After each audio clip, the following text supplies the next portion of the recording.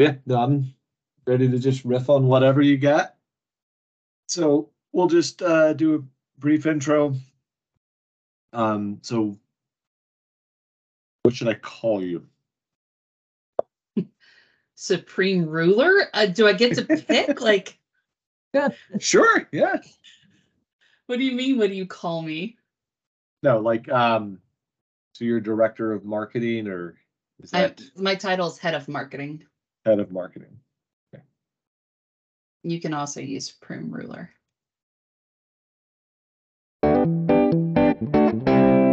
Welcome to Precon Geeks, the podcast where Precon folks geek out on all things pre-construction. Every week, we'll talk about trends impacting the construction industry and emerging tech. You can also tune in to hear exclusive interviews with industry experts.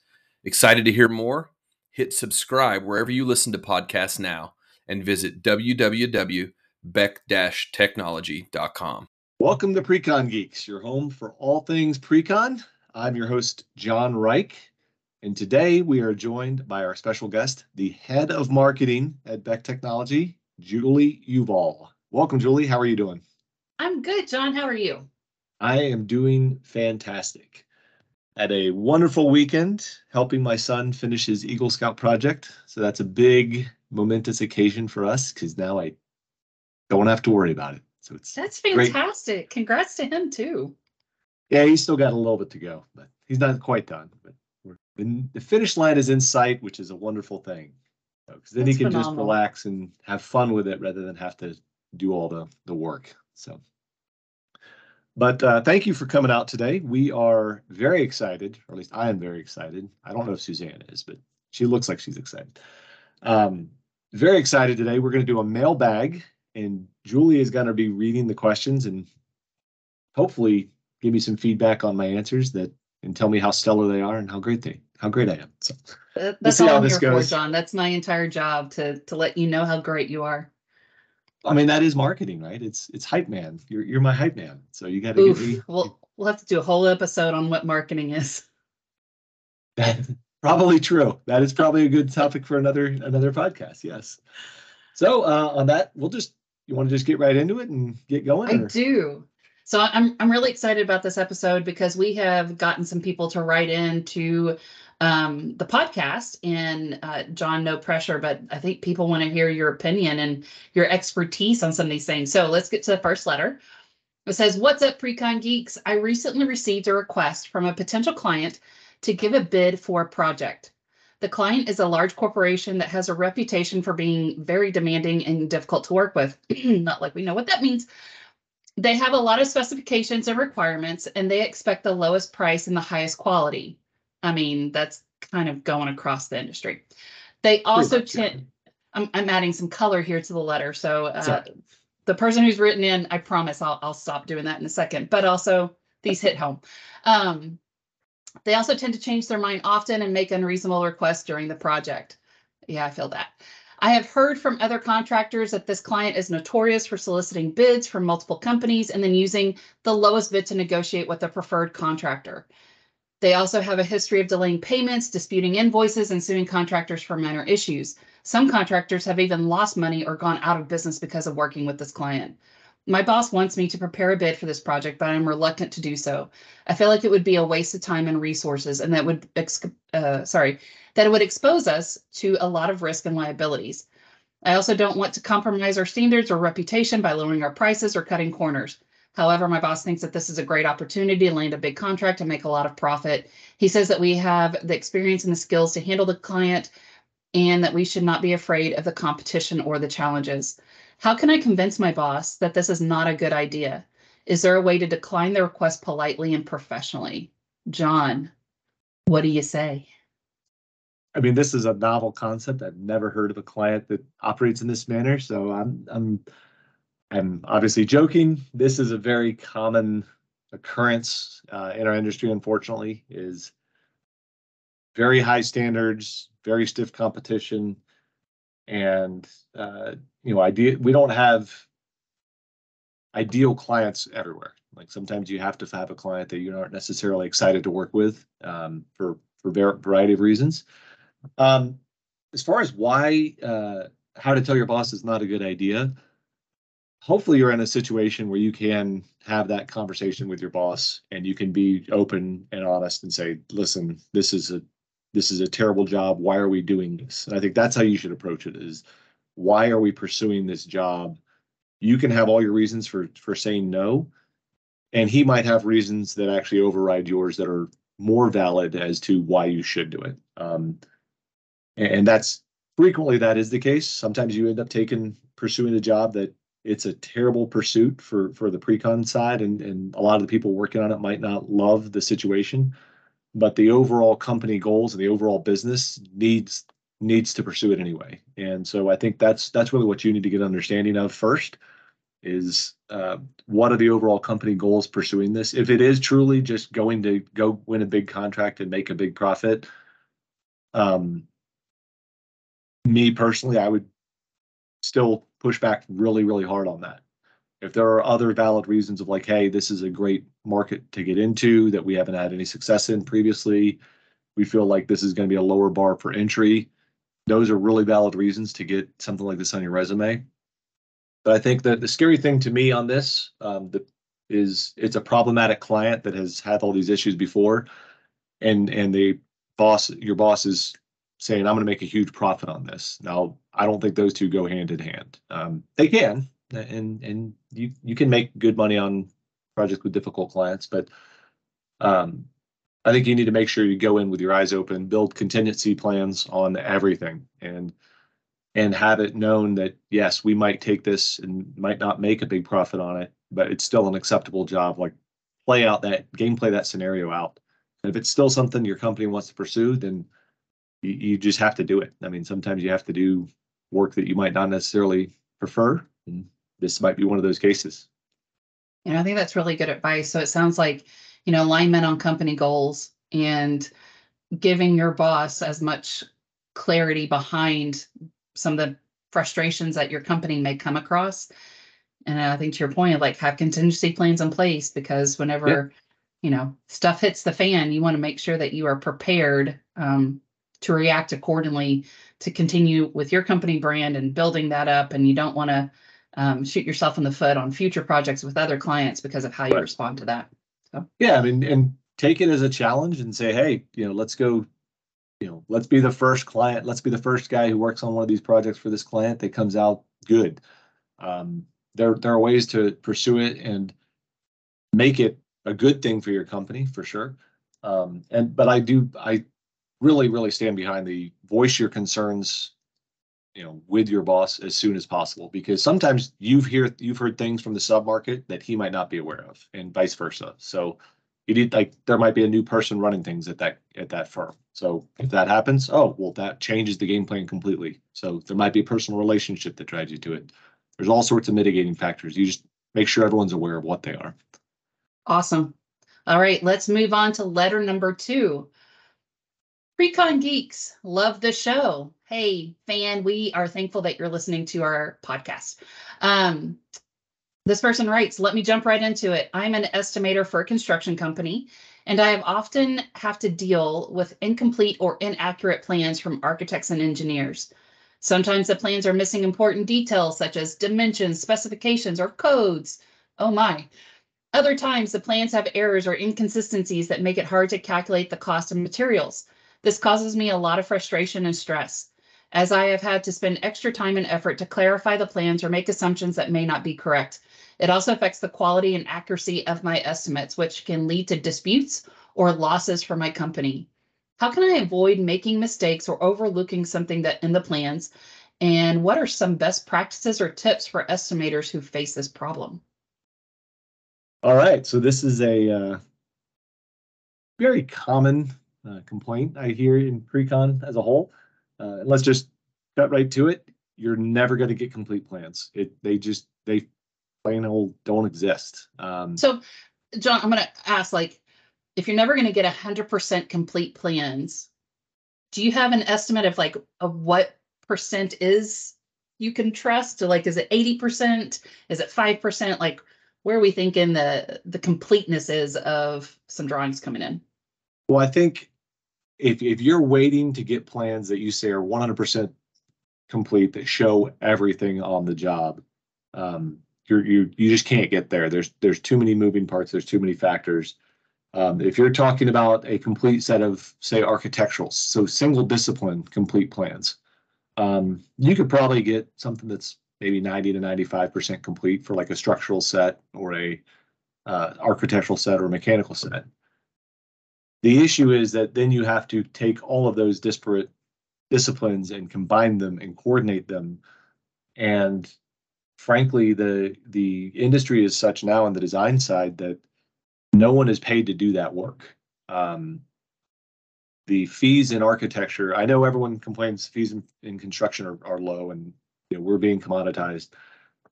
Design is getting the same crunch, and they are getting paid less and less, and jobs are becoming more complex, and they're getting paid less and less and asked to do it faster and faster. So something has to give, and unfortunately what gives is the quality of the product. And I just don't think there's a single solution. I think a lot of times it's, hopefully you work with an architect enough times, you get to know what they're not going to cover, what they will cover. You can start making inferences based on their previous work, what they've asked for outside of the directly documented on the plans. I think the other thing that weighs into this, though, is most of the time our owners are asking for pricing earlier in the design process. And, so originally, 30, 40 years ago, it was design, bid, build, delivery. And that was, they're going to design the project, architectural plans are going to be done, then they go out to bid, and you could count on a relatively complete set of plans to bid from. Now we are basically going to a GMP off of a DD set, maybe earlier. And by nature, DD sets are not complete. And so you have to go in and you have to fill gaps. So how do you avoid making mistakes and overlooking those things? So first, I would say you need to have some sort of a cost historical cost database that tells you what the project should cost. That could be, obviously, Beck Tech, we want you to use our product to build a nice historical database that's very robust. You can mine it for a bunch of different data. I could tell you how much a Class A office building is in different cities. You can do all of that. But your historical cost database could also be the 40-year Precon veteran who just knows how much stuff is. And it's a very old school way of approaching it, but that also, it works. It's there and they're successful because that method works. So the first thing you have to do is make sure that you are knowing what the project should be and knowing where it should land. Second, to avoid missing something, you really have to have some field experience in terms of looking at the plans. You need to know how a project is built. You need to know what should be there, not necessarily what is shown. And that way you can, A, ask intelligent questions, and B, you can make intelligent assumptions. Because you're going to have to do both. And ideally, you're asking questions that show an answer. And so that, I think, is the best way to go about it. Anytime you put in a pre-bid RFI, don't just ask a question like, what is the answer? Write in and say, here's my assumption. Is this correct or is this valid? You're going to get a lot better response that way. You are going to make sure that you can price it the way you want to. Because I think one thing that is in scaling of architecture and construction in general is we're always waiting for someone to give us an answer. So I'm always preference of provide an answer and let them tell you otherwise, because I think you're gonna get a better response that way. You really just have to get in there, find all the holes that you can, start just filling them yourself. Like, don't wait for an answer, just start filling them in so you get a complete picture of what it is. And just, ask questions as much as you can. Ask questions of other estimators, ask questions of the guys who are going to be building it, the PM, the superintendent, the people who are actually going to be out there going. And just, try to build it in your head as you're going, and that usually helps, because then you'll find where those gaps are and you'll be able to make some assumptions that are good. John, I did hear you play a little bit of hype man there for our own products. So I'm gonna send you some marketing snacks. They're like Scooby snacks, but better.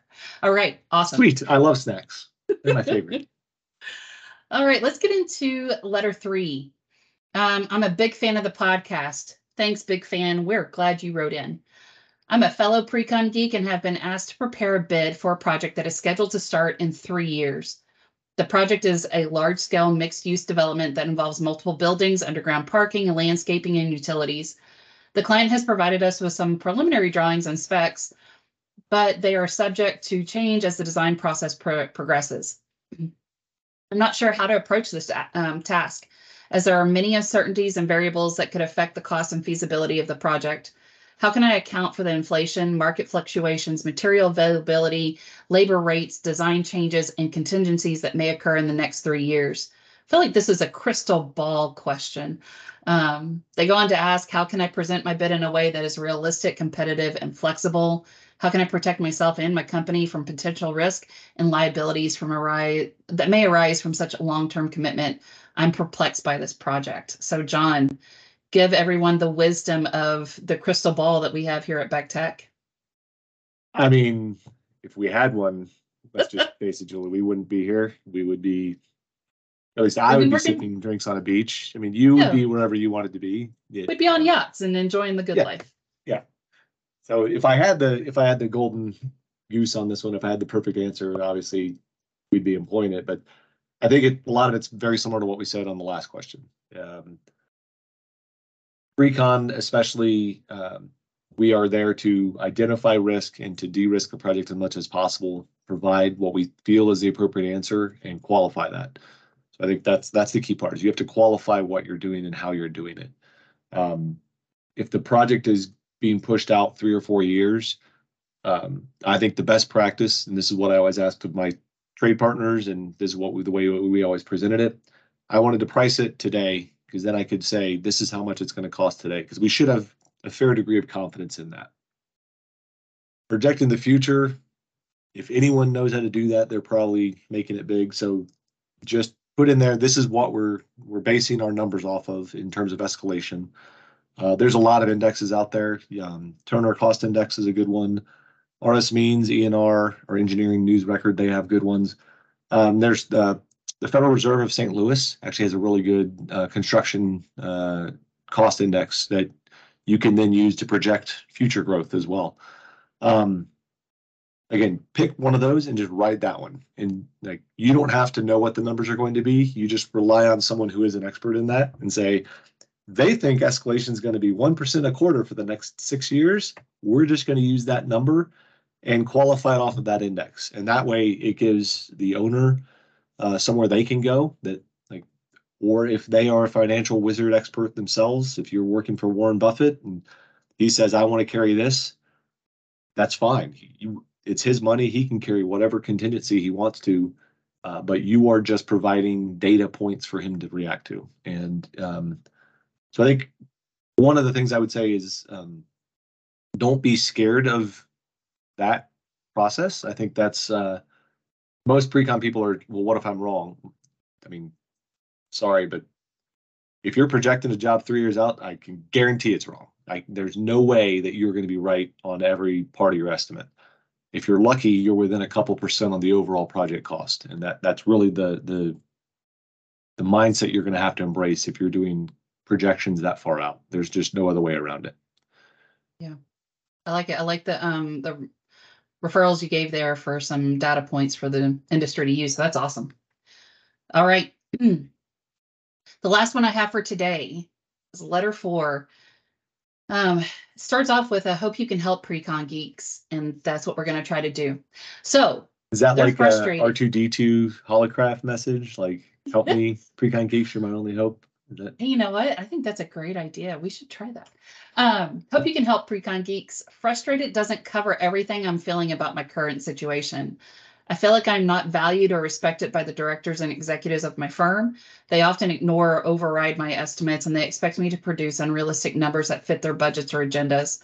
They also blame me for any problems or delays that occur during the projects, even though they are not related to my work. They treat me like a disposable tool rather than a professional with expertise and experience.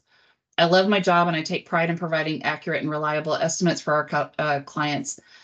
I've been working in this field for over 12 years and I have a good reputation in the industry. However, I am tired of being treated like a second-class citizen by the upper management. I feel like they do not appreciate or understand the value of my work and they do not support or protect me from unreasonable demands or criticisms. How can I cope with this situation? Is there a way to improve my relationship with the directors and executives? How can I assert myself and stand up for my work without jeopardizing my career? And should I look for another job where I can be more respected and appreciated? So, John, what is your hot sports take? This one's a tough one for sure. So sometimes, I mean, we're in pretty much any industry and any job you're ever going to have. Sometimes you're going to feel unappreciated and undervalued. That's just, there's always going to be times like that. Because you have a unique expertise and unique set of skills. I think a lot of people feel that way, but that's not necessarily the intent of upper management. So sometimes they can make dismissive comments without meaning to, and they can make you feel like you're undervalued, but you know, they can make up for it in the long run. This does not sound like that situation, unfortunately. This sounds more like it is a situation that, you know, for lack of a better term, you might want to start looking at a way to get out. Sometimes you are in a situation where they just don't value what you bring to the table, and you need to. The only way to show that value is to remove it from their tool chest, and then they'll realize what they've missed out on. But I will caution that sometimes you can leave for whatever reason, and it doesn't change the situation. You go to another firm and you have the same thing occurs. So just because you're leaving doesn't mean the grass is always greener. You can leave and go into the same kind of a situation. That can be tough. So what I would suggest is you need to have some real heart-to-hearts, and preferably in a one-on-one situation with some of these upper executives and upper management. If you can't directly go to, if it's like a president of the company and you're an estimator and you might not be able to get time with them, but you can find someone else up the food chain a little bit. So you can either go to your department head and talk to them. You can go to levels above that if you need to and find out, you know, talk to your coworkers, find out how they're being treated and how they feel. And if it's a systemic problem in the entire department, then you can take that to your department head and hopefully elevate at that and say, hey, this is going to be a real issue. There's going to be some morale problems going forward. If it's something that's just to you, then, like I said, that might be time that you need to look at getting out. Yeah, that's a tough one. That's a tough situation to be sure. No one wants to ever have to be in that one. Yeah, you did say something that you said, you know, pre-con professionals have unique experiences and a unique set of skills, which makes me just automatically think of Liam Neeson, and everyone is like the Liam Neeson from Taken. And so now I'm going to hold all the pre-con pros to that level of awesomeness.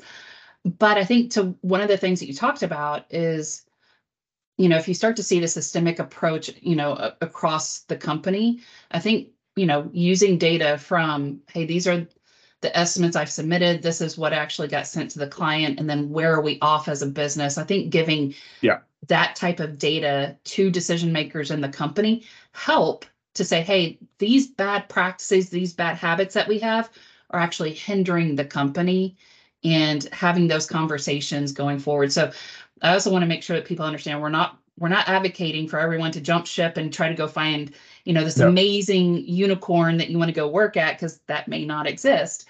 But I think there's also ways that pre-con pros can help educate their internal teams and their internal company of, you know, what are best practices in the industry. I would also say, and this is going to require, probably should have touched on this earlier, this is going to require a little bit harder look at yourself. Go back and look at your hard estimates. Work, John. No one wants to do that. I'm not saying look me. I'm just saying in general, the you know, outside yourself. Go back and you know, check your work. And I don't mean to be like, oh, I know my estimate was good. Go see what you actually went to contract for. Go see what the job actually was built for. Go compare yourself to what you what the number should have been. I mean, we have a very concrete business in that way. I can give a number and I can see what that number should have been at the end of it. There's always reasons that it might change, and some of those can be valid, but don't sugarcoat it for yourself. I mean, if you've been doing good work, stand up for that good work and talk to them about why you need to be treated better. If you find you've been doing bad work and that your numbers have been off, then you probably need to look at something you're doing and fix that. And then you should be able to get the treatment you're hoping that you deserve. So, deep thoughts with John Reich and Precon Geeks. I like this one. I don't know about deep thoughts. I'm not Jack Handy, so that's I'm not quite that funny. Awesome. Well, John, that's all the letters that we have so far, and I'm going to encourage people, if you're listening and you want to get some topics, ideas brought into the podcast, send them our way, and we'll add them to the roster of things for our Precon Geeks to talk about. Yeah, absolutely. Send anything you have in to precongeek at beck-technology.com. You can also go to our website, again, beck-technology.com, and go to our community, and you can submit posts on there that can add to what we're going to talk about. You can also, we are going to be sponsoring Precon World. You can feel free to sign up for Precon World. It's our, what do you call it, convention group meeting. It is the most awesomest place for Precon people to get together in their community and build up some rapport, network, and find out how people are doing Precon really well in the construction industry. There you go. That's why she's head of marketing right there. Just for that off the cuff comment, non-rehearsed, just nailed it right off the bat. It was great. So, well, that'll wrap us up for today. Thank you, Julie, for coming and chatting with me for a little bit. You've been wonderful. I had a blast. Thank you. All right. Well, we will catch you guys next time, and have a great week.